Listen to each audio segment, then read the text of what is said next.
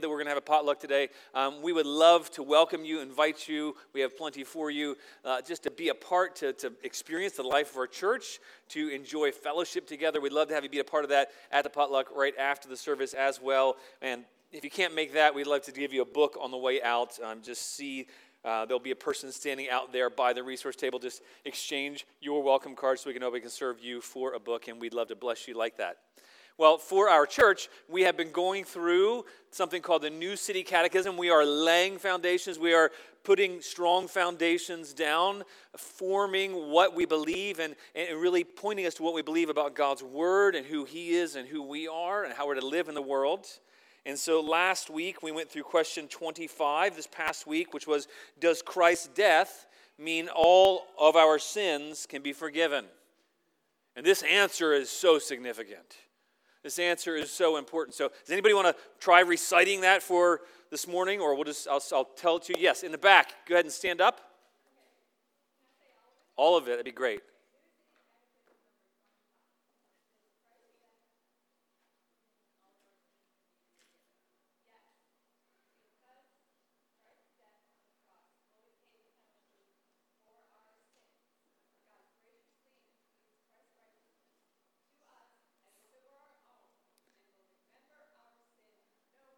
Amen. That's great. That's great.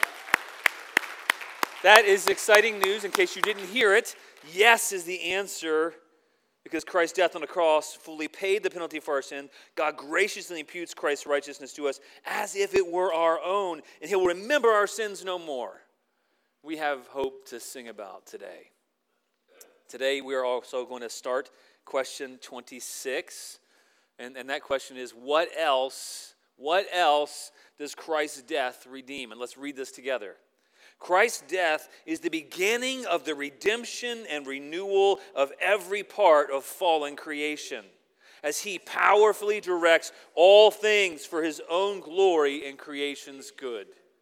What wonderful news. It's the beginning of the redemption and renewal of every part of this fallen creation. And God is powerfully directing all things for His glory and creation's good. That is a wonderful truth that we can rest in, that we can hope in. Amen? Turn your Bibles to 1 Thessalonians 4. We'll be reading just two short verses again. This all started back with verse 1 of Thessalonians 4, which says that he's instructing about how to walk in a way that's pleasing to God, and he's continuing in those instructions. This is the third set of those instructions, and so we're just going to focus on this third set, verses 11 and 12 of 1 Thessalonians 4. So let's read God's holy inspired word together today, and hear it anew as if it's actually written to us. Okay? Let's read it together. And to aspire to live quietly and to mind your own affairs, and to work with your hands as we instructed you, so that you may live properly before outsiders and be dependent on no one. Let's pray. Father, thank you for your goodness to us in your word. You love us so much that you don't leave us to ourselves to wander and to wonder about what does it look like to live for you. Lord, you give us instructions out of your grace, out of your kindness to us, out of your goodness for us, Lord. And I pray that we would hear from you today, that we would hear afresh, and that we would apply your word to our hearts and minds by your Holy Spirit. In Jesus' name we pray. Amen. Well, the culture of Thessalonica, it was full and busy with the noise of trade and travel, and the latest philosopher, entertainer. It was just filling the air. And the city, it was full of materialism and dominated by a culture of honor and position. It wasn't a quiet city naturally. It was a city that was noisy, full of noise. And living a quiet life, it would have stood out. And I was going to have an illustration a minute ago, which they're trying to do, but it's not working, so it's just flopped. But they were supposed to be texting each other and calling each other and making all kinds of noise and distractions. And for some reason, none of their phones are doing that. So, but that's good, because we should all have our phones off anyway, right, while the message is happening. So we were just inundated with noise. There we go. We have some noise. That's good. We're inundated with noise. It's distracting. Have you ever been somewhere and somebody beside you and their mobile phone just keeps going off incessantly? And you want to just tell them, shut up, but you can't do that because you're a Christian, right? Or when you're in a meeting and you realize, oh no, I forgot to silence my phone, and it's continuously ding, ding, ding, ding, ding. Your kids, your wife, whoever's calling you, your husband, whatever, it's making noise. It's distracting. It's hard to pay attention when we're in the midst of a bunch of noise. It's difficult. We're on Sunday mornings. I heard, we had a retreat a little while ago with some pastors from other churches, and one of the guys was telling a funny story. He said, well, my church, we have some older folks in the church, and one of the ladies, I don't think she can hear her phone. She's not quite sure, and I thought that she was letting her phone ring because she couldn't hear it. But then she let it ring for a while, then she picks up the phone, then she started having a conversation in the front row of the service. Just starts having a conversation. She was like, yeah, well, I'm in the middle of church. Everybody in church was cracking up, laughing, hearing this conversation. And it made it so you had to stop because it's really hard to pay attention when there's tons of noise. Now, that's not a corrective for here. I'm talking about noise in life. Think about how our lives are just filled with noise, with interruptions, with distractions, and it can be hard to focus. And if that instruction for that day to the church in Thessalonica was relevant into a noisy world, he tells them that he wants them to do some things, to have it to be their ambition, to live a quiet life, to mind their own business, to work with their own hands. He tells them these things because it's in the midst of a busy world that God wants them to aspire to something different for a different reason, for a different purpose, to live for different things. And it all began back in verse 2, like I mentioned before. Verse 1 of 1 Thessalonians 4, when it says, finally, then, brothers, we ask and urge you in the Lord Jesus that as you have received from us how you ought to live or to walk and to please God, just as you're doing, do so more and more. And now this is the third set of commands that he's coming to. We've seen prior commands about sexual purity, by being pure in how we live in regards to other people. Last week, he commanded us to love one another with a brotherly love because God has taught us his love. And we just remembered that in communion, that God taught us his love by teaching us his love in Christ. And so we're to model and to please God in that way. But now he comes down to another way that's really in how we relate to other people, how we relate to the world around us practically, where most of us live. See, most people in their life at some point will have a job. It fills up a huge portion of our time. Most people will be around other people, generally, unless you move to the middle of nowhere in Montana and try to live off grid. But most people will live around other people, and most people will have jobs and work at some point in their lives. And so Paul gives really practical instruction about how to please God in the daily of life, in where we all live practically. And so verse 11, he explains how we can please God by being ambitious in our life, in our work. That's what he's trying to get us to see, is that we can please God by making it our ambition to live and work as gospel witnesses. That's the main idea that he's getting across here, is that we please God by making it our ambition. Not just, I'd like to do this, but I'm striving, I'm working hard, I'm making it my ambition to live and work as a gospel witness. Because how you live and how you work, it is a witness, whether good or bad. And in verse 12, he kind of explains not only the first part of what he's calling us to do, but he gives us the why. That we're to be motivated as gospel witnesses. We're to live and work for God, to please God, and we're to do that motivated as gospel witnesses. And as Christians, we don't give up the idea of ambition. Some people, when they hear the word ambition, they cringe a little bit, right? When you hear the word ambition, what are some of the things that you think of right now? You can just shout them out. It's okay. When you hear ambition, what do you think of by default? Greed. What else do you think of? Pressure. Yeah, what else? Yeah, you think of this drivenness, this selfishness, this self-centeredness, this pressure, wanting to step on other people to get up. And Paul's not talking about that kind of ambition. He says, I want you to have an ambition that's not for yourself, but an ambition to be quiet, to live quietly. I want you to have an ambition to work hard, work with your own hands. I want you to have an ambition to mind your own business. Don't mind other people's business. This is a different kind of ambition. And has a different kind of direction, too. It's not self-centered or self-giving. It's an ambition that's actually meant to be a light to others. It's meant to be a gospel witness.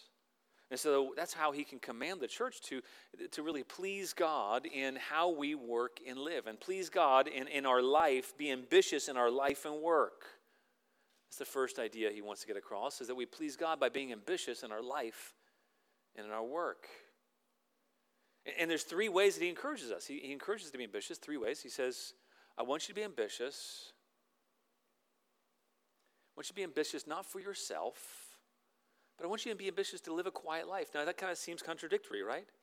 So you think, wait a minute, ambition normally is drivenness, but I'm going to be driven to be quiet? And then he says, I want you to be driven to mind your own business. I want you to be driven to work with your own hands. Paul talks about ambition as good in this setting, just like he did in Romans. In Romans 15, he says, I make it my ambition to preach the gospel. Not what Christ has already named. Yes, I build on somebody else's foundation. What he wants to do is go where God's word has not gone before, to preach the gospel where it's never gone before. And in 2 Corinthians 5:9, he says, so whether we are at home or away, we make it our ambition or our aim to please God. And then he talks really practically in these verses about what it looks like to be ambitious to please God. And it looks like starting with aspiring to live quietly. Now, what does that mean? Does that mean we should all keep our mouths closed? Is this the dream of every introvert in the room? You know, how many people here consider themselves introverts? I know that's kind of silly, right? I'm asking everybody who considers themselves introverts to raise their hands. Okay, all the extroverts raise your hands. How about that? That's easily, right? All the extroverts. There cannot be that many introverts in the room. There's only 5 extroverts. Come on, all the extroverts, people who consider themselves extroverts, raise their hands. Excellent. Okay, the rest are introverts. We're not all meant to be one kind of person, one kind of personality. You know, God uses us in all of our personalities in different ways. So this isn't just saying, all of you be quiet and don't talk to each other. Don't have fellowship after the service here when we have a potluck. Don't talk. No, it's not talking about this. It's living in a way that's at rest, that's quiet. Living in a way that's saying, I don't want to live for others to recognize me. I'm going to live in a way that I want others to recognize God. Seeking to draw attention to God instead of ourselves. And living quietly also means seeking to not argue unnecessarily. You know, Proverbs talks about that, right? In Proverbs 17, it says, better is a dry morsel with quiet than a house full of feasting with strife.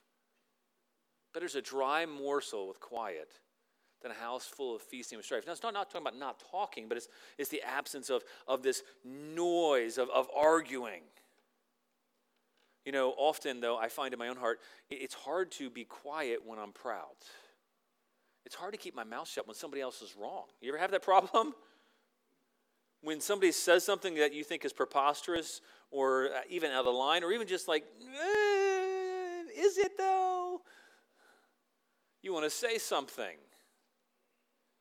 And so what this is talking about is actually holding those things back, being quiet, not letting pride drive us, living with our soul being at rest so we don't feel like we have to be heard. We don't feel like we have to engage in arguments. We don't engage in those things. But sometimes it's hard to be quiet, isn't it? What about you in your life? But it's difficult to not correct, especially in your own family. And even if it's not an area of sin and we've been working on that, hey, is this important? Do we really need to correct that? They told the story a little bit off. You know, maybe they got some of the facts a little bit wrong. Is it really necessary to zero in on all those areas? No. Let's strive to live quietly, peacefully. Make it our ambition, at being motivated, a desire to build up each other, to honor God. I think that's what Paul means when he talks about it in Ephesians 4. He says, let no corrupting talk come out of your mouths, but only as such for building up the occasion that fits the occasion, that may give grace to those who hear. James talks about that same idea. He says, let every person be quick to hear, slow to speak, slow to anger. 1 Peter 3, he says, but let your adorning be the hidden person of the heart with the imperishable beauty of a gentle and quiet spirit, which in God's sight is very precious. quiet spirit is one where we're not seeking to make our opinions known all the time. Now that's kind of a shock because the world we live in makes his opinions known all the time. It's popular to make your opinion known all the time, isn't it? And Paul's writing to the people in Thessalonica saying, no, our ambition, make it your ambition to live a peaceful, a quiet life, a life that's not so noisy, it's not so distracted. Lamentations 3 talks about it this way. It says, it's good that one should wait quietly for the salvation of the Lord. Are you aspiring to live quietly in that way? Are you aspiring to say, hey, wait a minute, am I living and giving into the noise around me? What am I allowing to enter into my brain? What noise am I allowing to enter in so that my soul's not quiet? Or am I filtering those things? Am I aware of what I'm letting in so that my soul is not disquieted? Because he's not just talking about our speech, he's talking about our state of being. Are we living peaceably, living quietly, living quiet lives, peaceable lives, lives that are not noisy? I want you to really think about that for a minute. You know, where are we letting the noise in?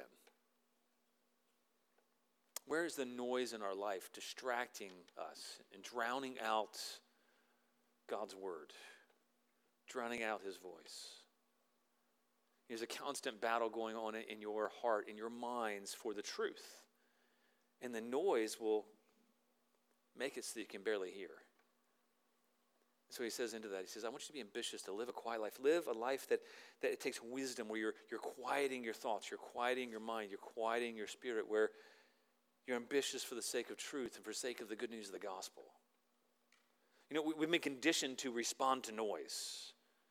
And if you have your phone around you where you're trying to work and that it is turned on and it is dinging constantly, we've been conditioned to want to check it, to want to respond to it, to those different notifications, all those little pop-ups that you get and all the different apps and all the different things you use. But I want you to ask yourself, what noise do I let in that doesn't lead me to God? Am I letting noise into my life, or am I seeking to live a quiet life? You know, what a contrast that would be, right? In the world around us that's filled with loud voices of politicians and influencers and opinions and memes and things swirling around us. Everybody's seeking to be heard and make their opinion known. Everyone gets their hot take.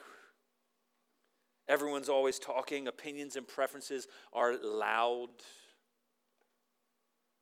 What a contrast it would be for Christians to live a quiet, peaceable life. That's not getting engaged in all of the arguments around us, not getting engaged in all the hype. And then he goes on to say another way that we can please God in how we live and work. It's living a quiet life, being ambitious for that, but also being ambitious, he says, to mind your own business. Make your business your own business. Mind your own business is what he's saying. It's kind of shocking to find that in the Bible. Wait a minute. Mind your own business. Stop engaging in what everybody else is doing around you and being consumed by that and letting that influence you and affect you. Now, the church in Thessalonica, they were influenced by this culture around them that said the status is where it was at. You've made it if you've achieved a lofty position, if you've achieved a higher status, if people respected you, thought you were a good speaker, thought you were funny, thought that you had all the latest fashions. And I think that applies today, too. We're in a world that it's consumed with what other people are doing or saying or wearing or driving or where they're living. And so into that world, Paul says, stop comparing. Stop looking at what everybody else is doing. Mind your own business. That's hard, though, isn't it? You know, I'm thinking through all of the different distractions that we have in our lives. There's all of our lives, and all of social media is geared towards minding somebody else's business, isn't it?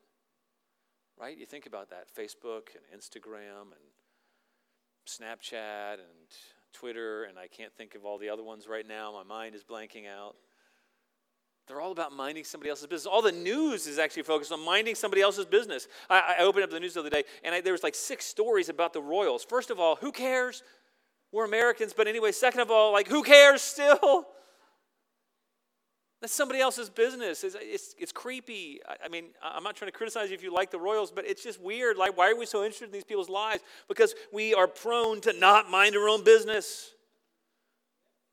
We're prone to be busybodies, to be busy with other people's business. And so he says, mind your own business. This is not just a command, though, to people who remember the bad example from, was it Little House on the Prairie, Mrs. Olsen. Anybody remember Mrs. Olsen from Little House on the Prairie, the nosy? Okay. We're all prone to do that, but it maybe looks a little less annoying because we're minding other people's business on our phones, on the internet, and what we watch, what we read. Think about all of the reality shows that are geared towards us minding other people's businesses, finding our identity, worth, value there, comparing ourselves. But all those things can lead to some really bad things for us as humans who are made in God's image. It can lead us to believe that we need to be made in their image, that we need to be like them, other people. And it causes problems too, by the way. It causes all kinds of psychological issues where we're focused on other people's business too. So God knows that. He says, mind your own business. I don't want you to fall into the trap of comparison that leads to jealousy or resentment or inadequacy or fear of missing out or isolation or anxiety, self-absorption, discouragement, all the things that come from not minding our own business. And so for Christians, as we mind our own business and we're at peace and we're trusting God, we're at rest, boy, what a gospel light that is. But think about where are we minding? How much time are we spending minding our own business? Where do we mind other people's business where we really shouldn't be?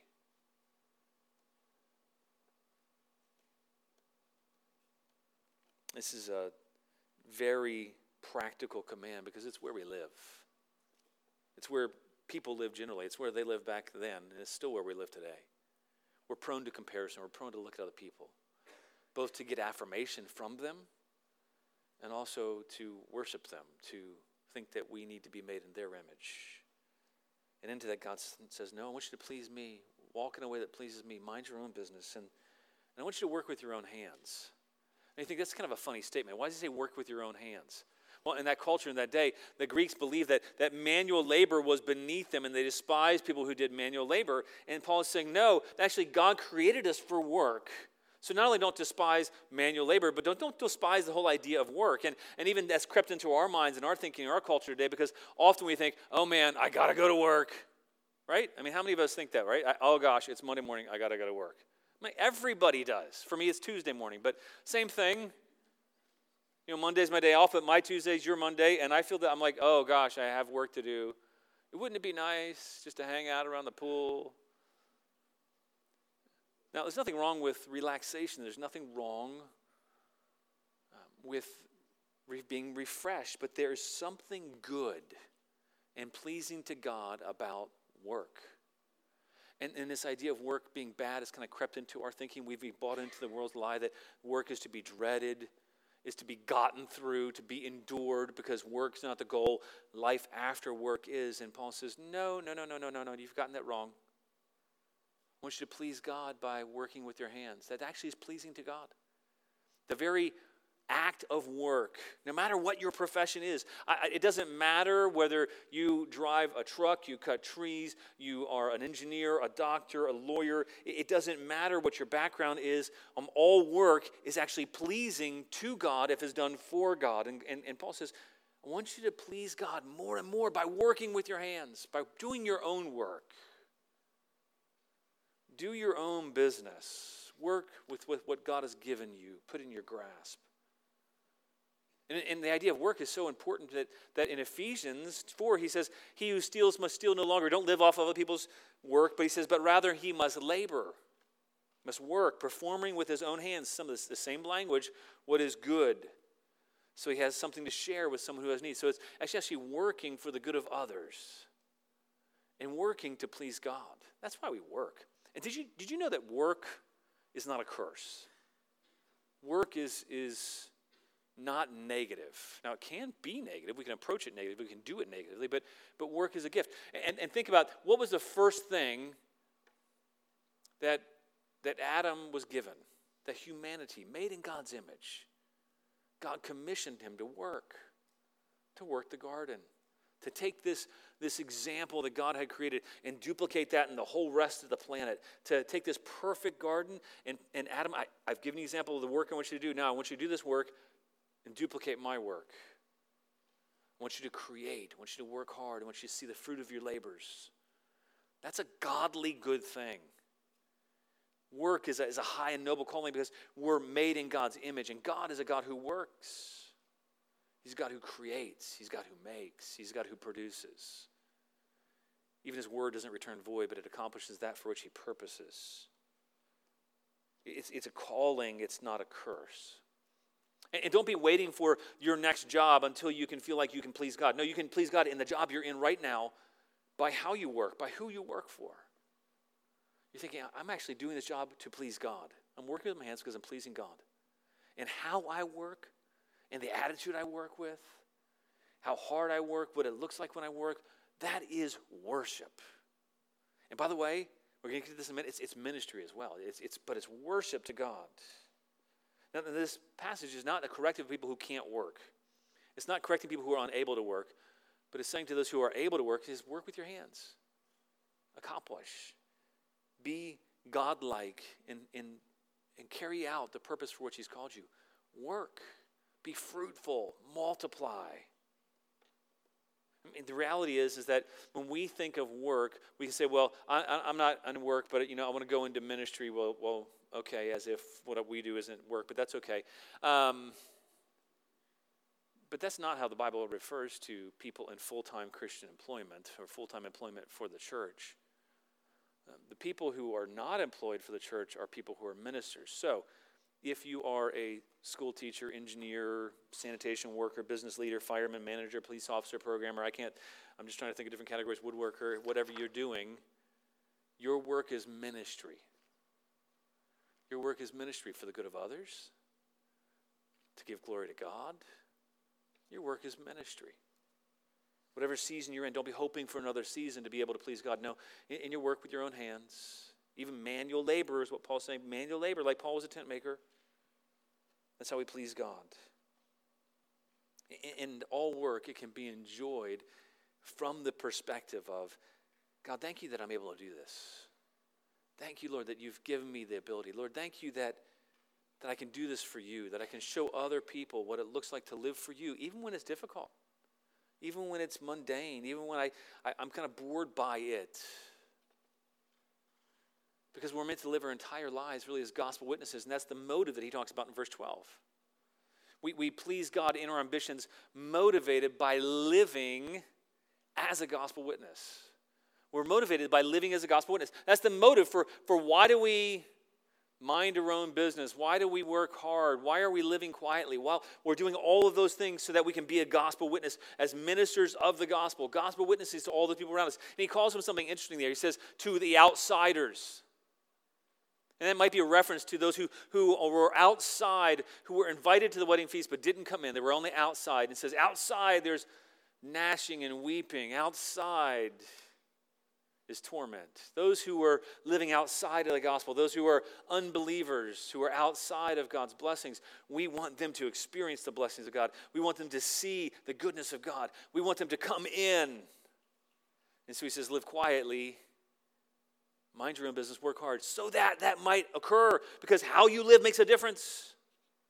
People notice if you're working and living quietly, working hard, minding your own business, people around you will notice that you're different. If you're not gossiping about your coworkers, people will be like, what's up with that? If you're speaking good about people that they don't like, people will notice. If you're not engaging in maligning your boss and the job that you're doing, people are going to notice. If you're not a whiner, people are going to notice.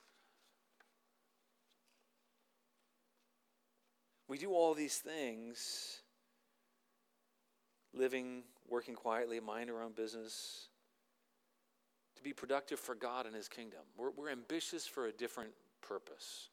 We're not selfishly ambitious. We're ambitious for him. We're ambitious for his kingdom, that other people might know Christ, that other people might see our good works and glorify God. To be an example to outsiders through your work, to not be dependent on anybody in the negative sense, that you're mooching off of people, because that is not a gospel witness. If you're living off of other people's benevolence, and you shouldn't be, you don't need to be, you're like a parasite, that's not winsome for the gospel.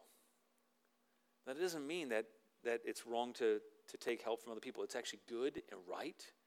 And he actually says true religion is this, to provide for orphans and widows, is what James tells us. So it's not wrong to get if you need. It's not wrong for those to receive who need it, but it is wrong for us who don't need to not work, to not provide for ourselves. It's, God provides for all of our needs, but the way he does that is by us working. So he says, don't be intentionally dependent on others. Love your neighbors by not being lazy. Love others who are in need and give and support others.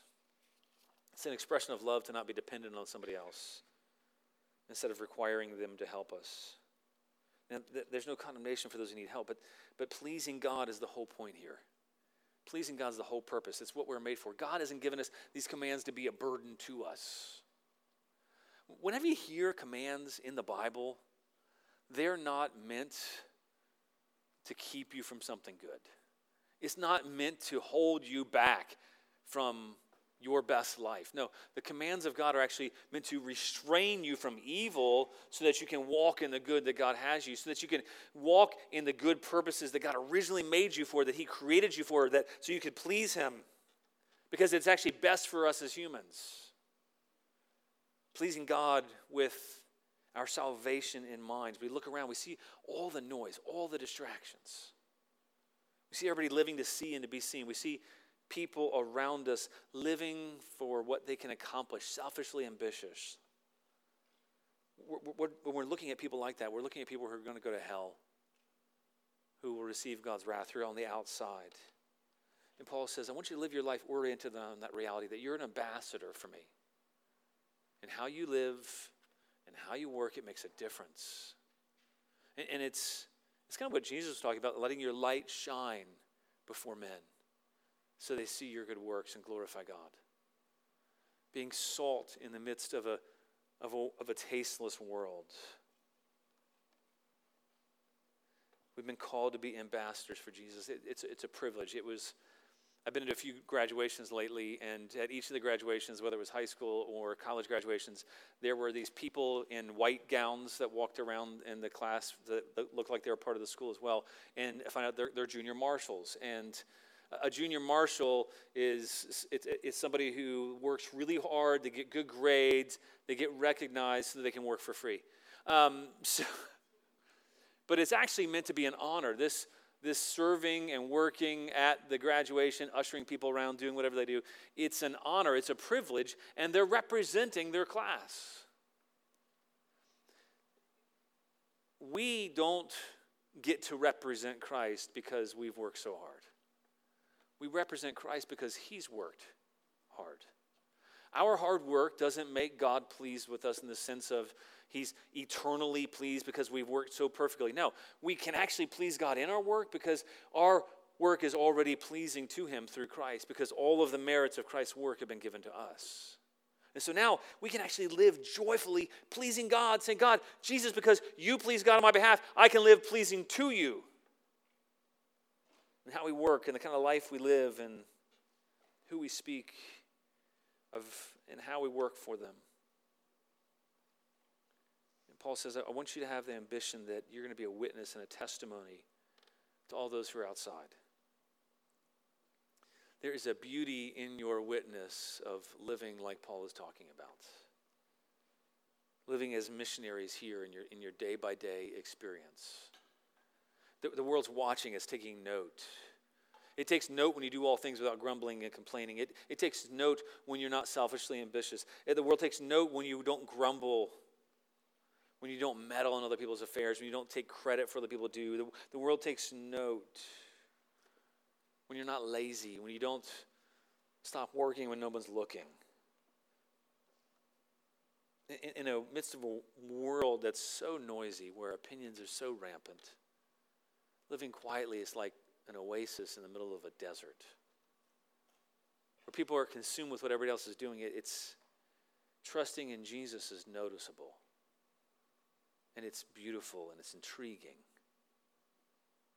Everybody's trying to get something from somebody else. Living in a way that doesn't seek to get something from others, but seeks to just to provide for ourselves. It's attractive. This all may sound unspiritual to you. But you see, what we do in our body is very spiritual. It's actually our act of worship to God. So let's be ambitious about living to please God, knowing that we're already fully pleasing. Let's be ambitious to please God, knowing that this is a way that we can glorify him in our daily life. This is a way that we can be ministers of his good news, gospel witnesses, so that others might know his grace. Amen? Let's pray. We'll get the band come up and we'll close the song.